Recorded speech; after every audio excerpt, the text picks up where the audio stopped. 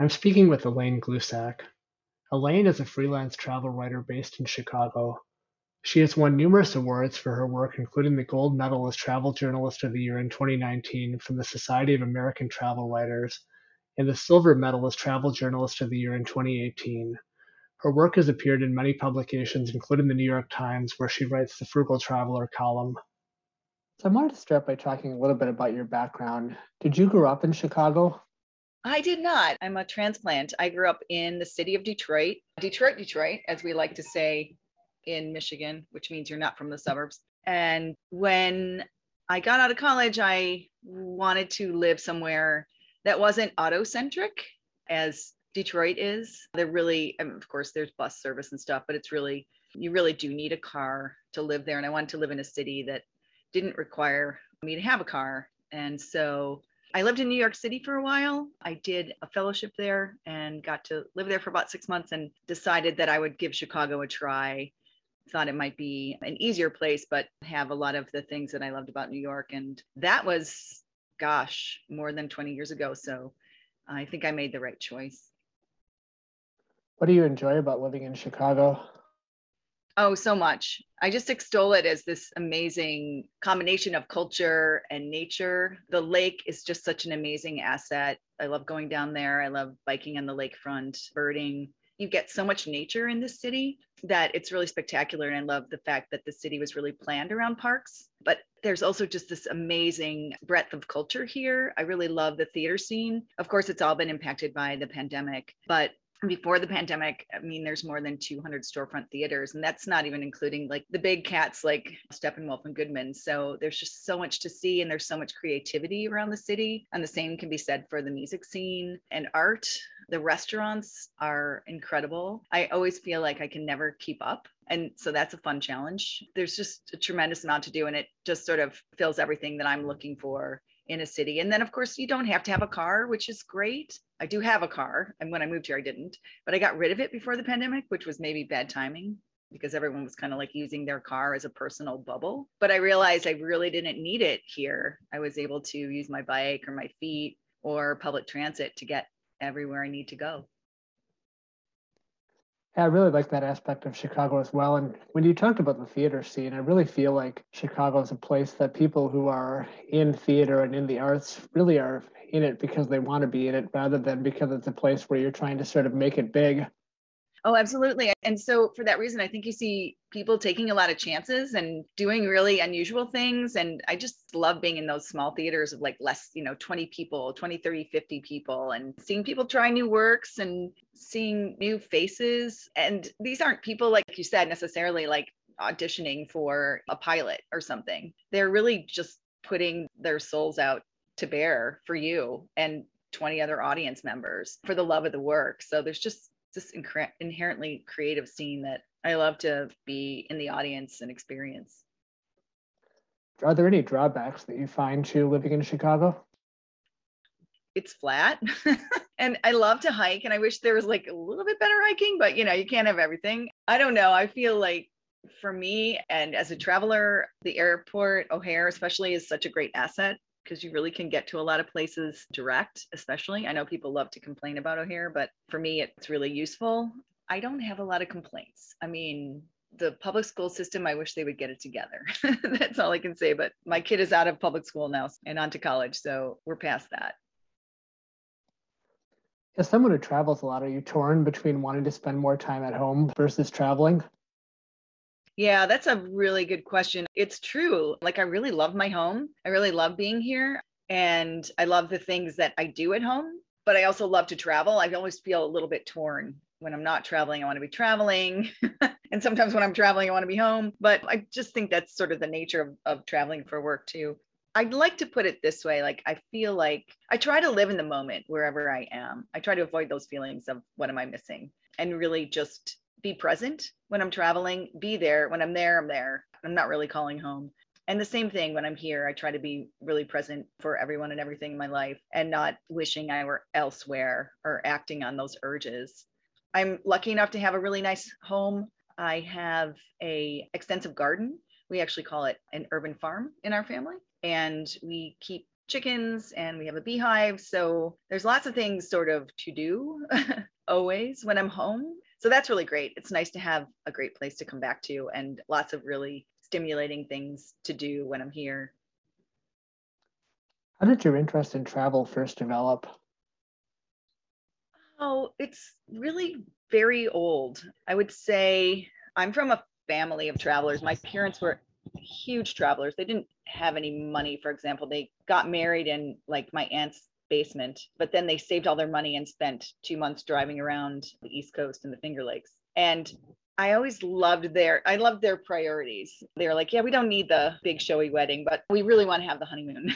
And so we traveled a lot as a family, a lot of road trips, long road trips. We drove all the way to Nova Scotia. We drove down to Hilton Head once. We would drive across Canada regularly. And that was always just such great bonding time for our family. Of course, it was just so stimulating to be traveling. And I think that rubbed off on me. I started traveling, I guess, really with my family. And then once I was in college, I started doing my own things with friends and it just took off. I've always been very interested in travel and any opportunity I could find, I would act on that. If I met someone in grad school who said, hey, I'm from Turkey, you should come visit me, I'd be like, yep, I'll be there. Never turned down an offer. When did you first start to think that you could make that into a career?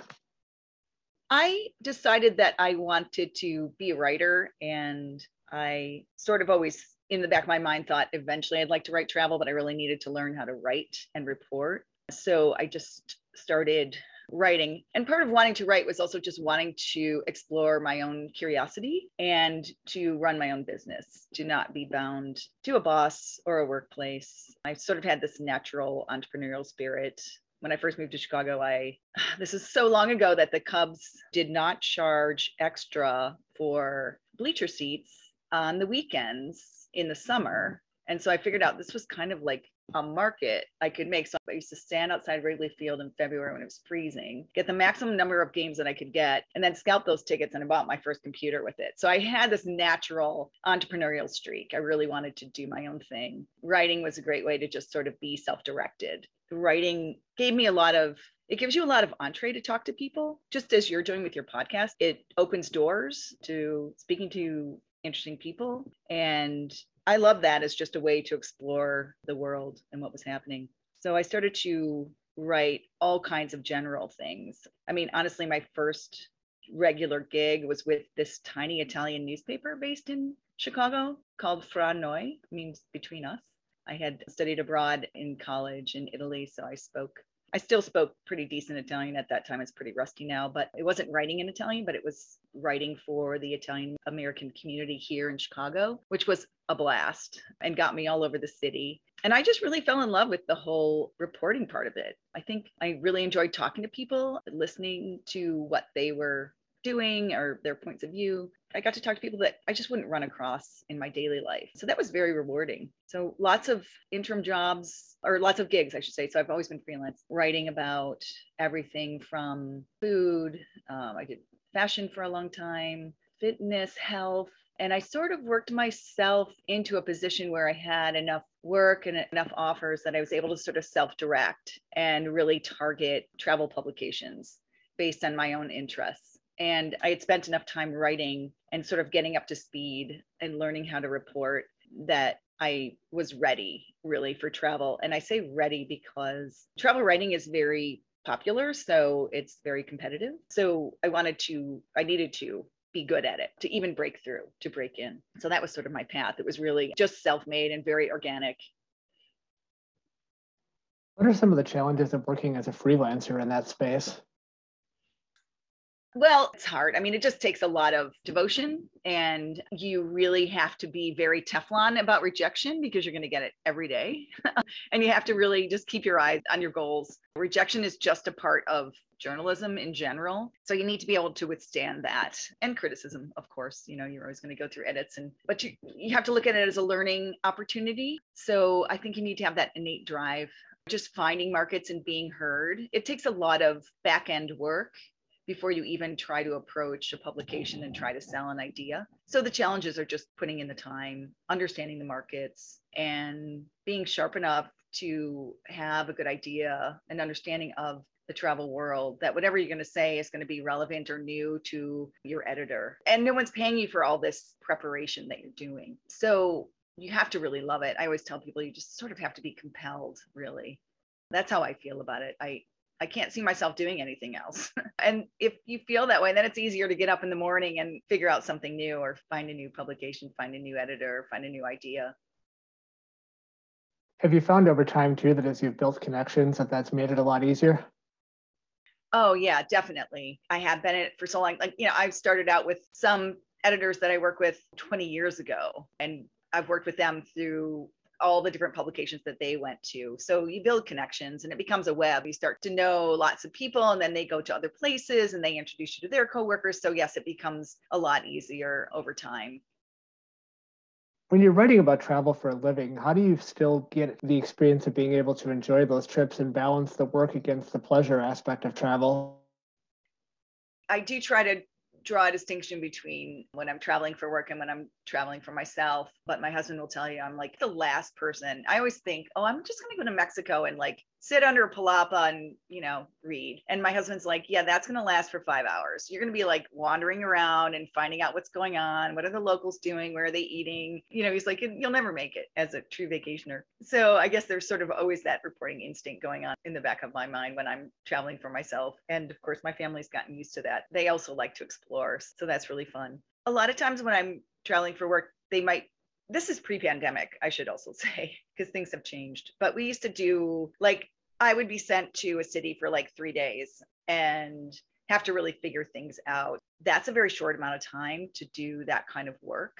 So you need to do a lot of preparation beforehand and kind of know where you want to go, but leave room for some spontaneity and flexibility, but really concentrate and focus your time. I wouldn't indulge myself other than maybe getting a morning workout in or something. But at the same time, it's very pleasurable work. I did a story right before the pandemic for the New York Times on how to cheap out in Las Vegas, basically. And so I'm the person that rode the bus from the airport and all around town. So what is that like? And I went to all the funky neighborhoods around town that had a lot of really interesting food. Like there's a great Chinatown there, and a lot of it was super affordable. I went to free attractions. And of course, there's so much that's free and entertaining in Las Vegas. But this is sort of a 6 a.m. to midnight kind of a gig for like 3 days. So you don't really have that sort of time to yourself, but the work itself is really pleasurable and fun to find things along the way, like the little empanada shops or the fact that you can go watch them feed the flamingos at the Flamingo Hotel, actually. So those are really fun things.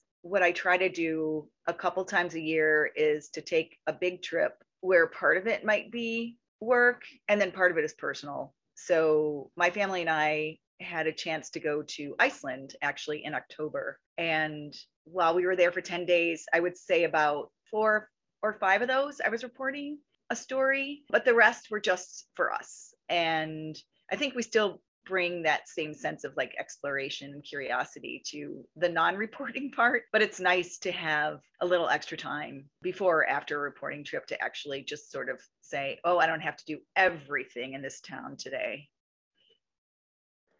Is the budget travel aspect that you write about in the Frugal Traveler column for the New York Times something that you're particularly passionate about? Yeah, I am. I have this thesis that luxury travel is really nice and it's indulgent, but it really removes you from the culture and what's real in a destination. If you're high up in some penthouse, you have no idea what's going on down there. You can explore it, but I've always felt like the closer you are to the ground, the better. And by that, I mean land travel, public transportation, meeting local people, all of those things I think are good for you, good for the destination. You're ensuring that by traveling frugally, which often means visiting communities that aren't necessarily part of the tourist circuit, you're probably leaving your money behind with mom and pop restaurants and shops and independent guides, things like that I think really make travel a rich experience and sustains communities as well as the environment. So I think inherently Frugal Traveler considers people and places more than luxury travel does. And I don't want to harp on luxury travel, that's great. But most people can't afford to travel with a huge purse. When I write my column, I think I'm writing for people like me. And I think people like me are most people. It's the 99%. And I would say I even know some rich people who like to save money. So we also know that we're addressing those people. They might not like the Airbnb that I would choose, but they might find some value in some of the things that I recommend and find on my travels, because everybody wants to have sort of that local experience. And often that doesn't cost a lot of money. What are one or two experiences you've had as a budget traveler that have been particularly memorable for you? Oh my gosh. This one is kind of like the kindness of strangers thing. A lot of times I travel alone because I only have the budget to take one person, right? Me. So that forces me to really talk to other people. And I was in the British Virgin Islands. This is right before the pandemic, January of 2020. And I was doing a story where I was mimicking what yachtsmen do down there, which is they charter ships. They rent sailboats and sail around the islands and sort of connect the dots. And there is a ferry system also in the British Virgin Islands. So you can kind of like shadow them, but you're taking the ferry. So you're traveling like how the islanders travel. So I did a sort of a DIY cruise, if you will. So I was taking the ferries between various islands in the British Virgin Islands. And I got to Anegada, which is a really beautiful sort of coral island and very different than the other BVIs. And I rented a moped and I was going around the island and it was on and off sort of like raining and not raining. And I was like ducking into like restaurants or under shelters whenever it rained. And then it would like be full sunlight and I'd be back onto the beach, that kind of thing. But it was a really fun day of going around the island. And I stopped for lunch at this really lovely resort and I ordered a fish sandwich and I was eating it and I saw these two women at the bar and my table was right next to the bar and I heard them talking. So I just sort of said, well, where do you guys recommend I go next or something like that? And it turned out they were from Nebraska, but they were huge Anegada fans and they had been here many, many times. And they started telling me all these wonderful places to go. And then they sort of like whispered to each other and then they turned back to me and they said, today, this afternoon, we're going to go take a boat and go look at the Conch Islands. And the Conch Islands are these man-made islands. They're really mounds made of conch shells from fishermen dating back centuries that have deposited them after fishing for the conch. And then you take the conch meat out and then you throw the conch shell in the water and it's created these islands off the island of Anegada. And they had chartered a small motorboat to take them there to look at those and then to go snorkeling. And they said, do you want to join me? And I think I had taken one bite of my sandwich at this point and I was like, yes. So like we like literally got my sandwich in a piece of tinfoil and I hopped in their rental car and we had the most wonderful afternoon. They were so generous to take me on their little cruise and I got to see some things that I would never have seen. Our captain like dove down and found a lobster. And so I have like this very memorable picture of me holding a lobster. I don't know if that would have happened in any other way than that way in which I was traveling, which was really special. And I've kept in touch with those women and they're extraordinary people and extraordinarily generous. And it really made my trip. It was so fun. What are some of your favorite destinations? I really like the adventure and outdoors. I've been lucky enough to go to Greenland and Patagonia, sort of like the ends of the earth. Those are the farthest ends that I've gotten to. And I really love hiking. Hiking in Patagonia is really special. It's really wild and very, very beautiful and very windy. I actually was hiking and the wind will knock you down. It's crazy. And then in Greenland, it's just an extraordinary place. The icebergs are the size of castles and it's really beautiful. And you must travel by ship because there's very few roads in Greenland except for around sort of the capital. So you go by ship and you go in the summer when it's late light. And so one night we found ourselves like watching whales at 2 a.m. We were like, oh my God, we have to go to bed. This is late. I spent a lot of time recently in Alaska. I love Alaska. In the pandemic, I was there a couple times. It's also really beautiful and just incredible, vast outdoors and such rich wildlife. It's interesting. There's more biodiversity at the equator, of course, but you get bigger animals and a lot more of them the farther away you get from the equator. And so Alaska is just amazing for seeing things like bears. But I don't know. I'm always sort of in love with the last place I went. Iceland was really special.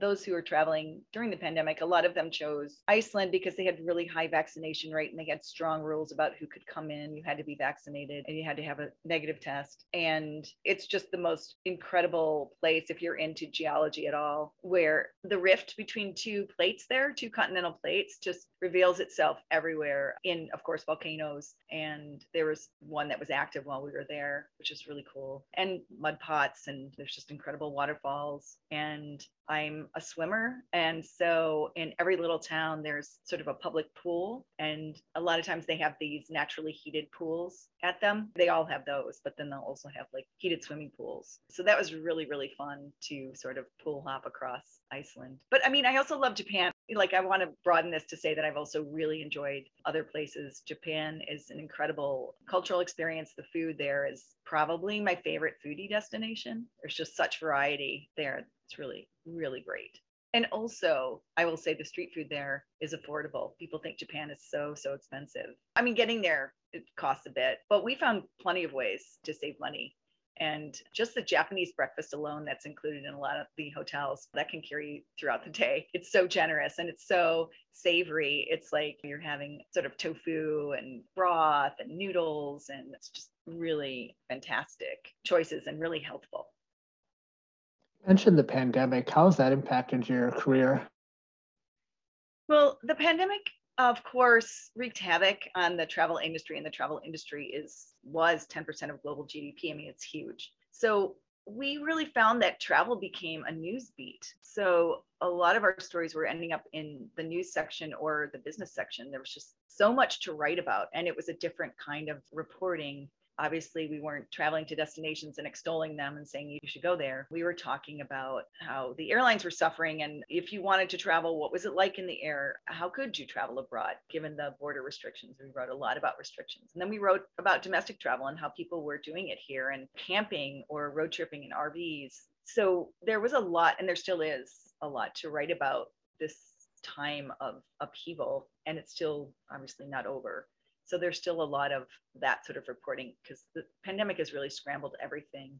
I just reported a story on the death of the off season, how the pandemic has killed the off season because people have been traveling all around the year. So the rates in a lot of resort destinations are super high. You used to be able to go to national parks like Joshua Tree in the off season and have it to yourself, for example, and that's just not the case anymore. There's a lot of nomadism going on, or work from anywhere has really impacted what you'll find in terms of availability. So a lot of these sort of like social trends also intersect with travel, as people proved that they really wanted to get out during the pandemic and they were bound and determined to find ways. So we were reporting about that too. I mean, the pandemic has been terrible, but I have been busy throughout. And I have to say, it's been very engaging. In closing, what are some of the travel destinations that you're excited about in 2022? So I guess I'm like everyone else. Like, I haven't really spent a lot of money in the last 2 years. So I super saved, and I'm going to the Galapagos, which I'm really excited about in May. I have always wanted to go there, and like a lot of other people that we've been writing about, I'm just feeling like the itch to really do something big. That's been on my list for a while. I think a lot of people feel this way because they really haven't been able to do the kind of travel that they want to do. So that's on my list. I have sort of like a very active list. I like to really enjoy winter. I'm a big winter fan. I love snow, and the magical transformation of the landscape in winter is just really exciting to me. So I plan to spend the next few months traveling around the Midwest to do some skiing and skating. I'm getting to Colorado next to go skiing. And then later in the year, we'll see. Hopefully, travel will be more open and we'll be able to go more places easier than now. And I have quite a long list of things that I want to do out there. I want to do a foodie trip in Pamplona, Spain. I know that I'll be going to Nashville to do a story on songwriting. I have a few other things that are in the works domestically that are already assigned, and we're just waiting for the right time to do them when it's safe. So I do hope that it'll be a great year for travel once we get past Omicron, and then who knows? Hopefully we'll have a little lull, but who knows? We don't really know what's going to happen with another variant or something in the future. So a lot of my booking is just a lot closer in, like everyone else in America. I just can't make really long distance plans. So I did choose May for the Galapagos on the advice of a naturalist friend who used to work in the national park. But that's as far out as I'm going right now. One of the things I appreciate actually about the pandemic is that it's made airlines and hotels a lot more flexible about having to cancel and reschedule things. Oh, absolutely. And we've written a lot about that. And we were very skeptical at the beginning when airlines said, yeah, we're not going to charge cancellation fees. I myself thought, okay, yeah, maybe this year, but they've stuck to it. And that is great. Like you said, you can plan something and then back out of it without losing any money. I had to cancel 3 work trips this month, which is a lot. Nobody saw Omicron coming when I was planning these trips. And so when I had to back out of them and cancel everything, I was able to get away without any penalties. I did have to take credits on the flights, but I know that we'll use those in future. But yeah, it's made the airline industry in particular more flexible, which is great for consumers. Well, thank you for taking time out to talk today. I really enjoyed talking with you. Oh my gosh, Jared, thank you so much for thinking of me and having me on.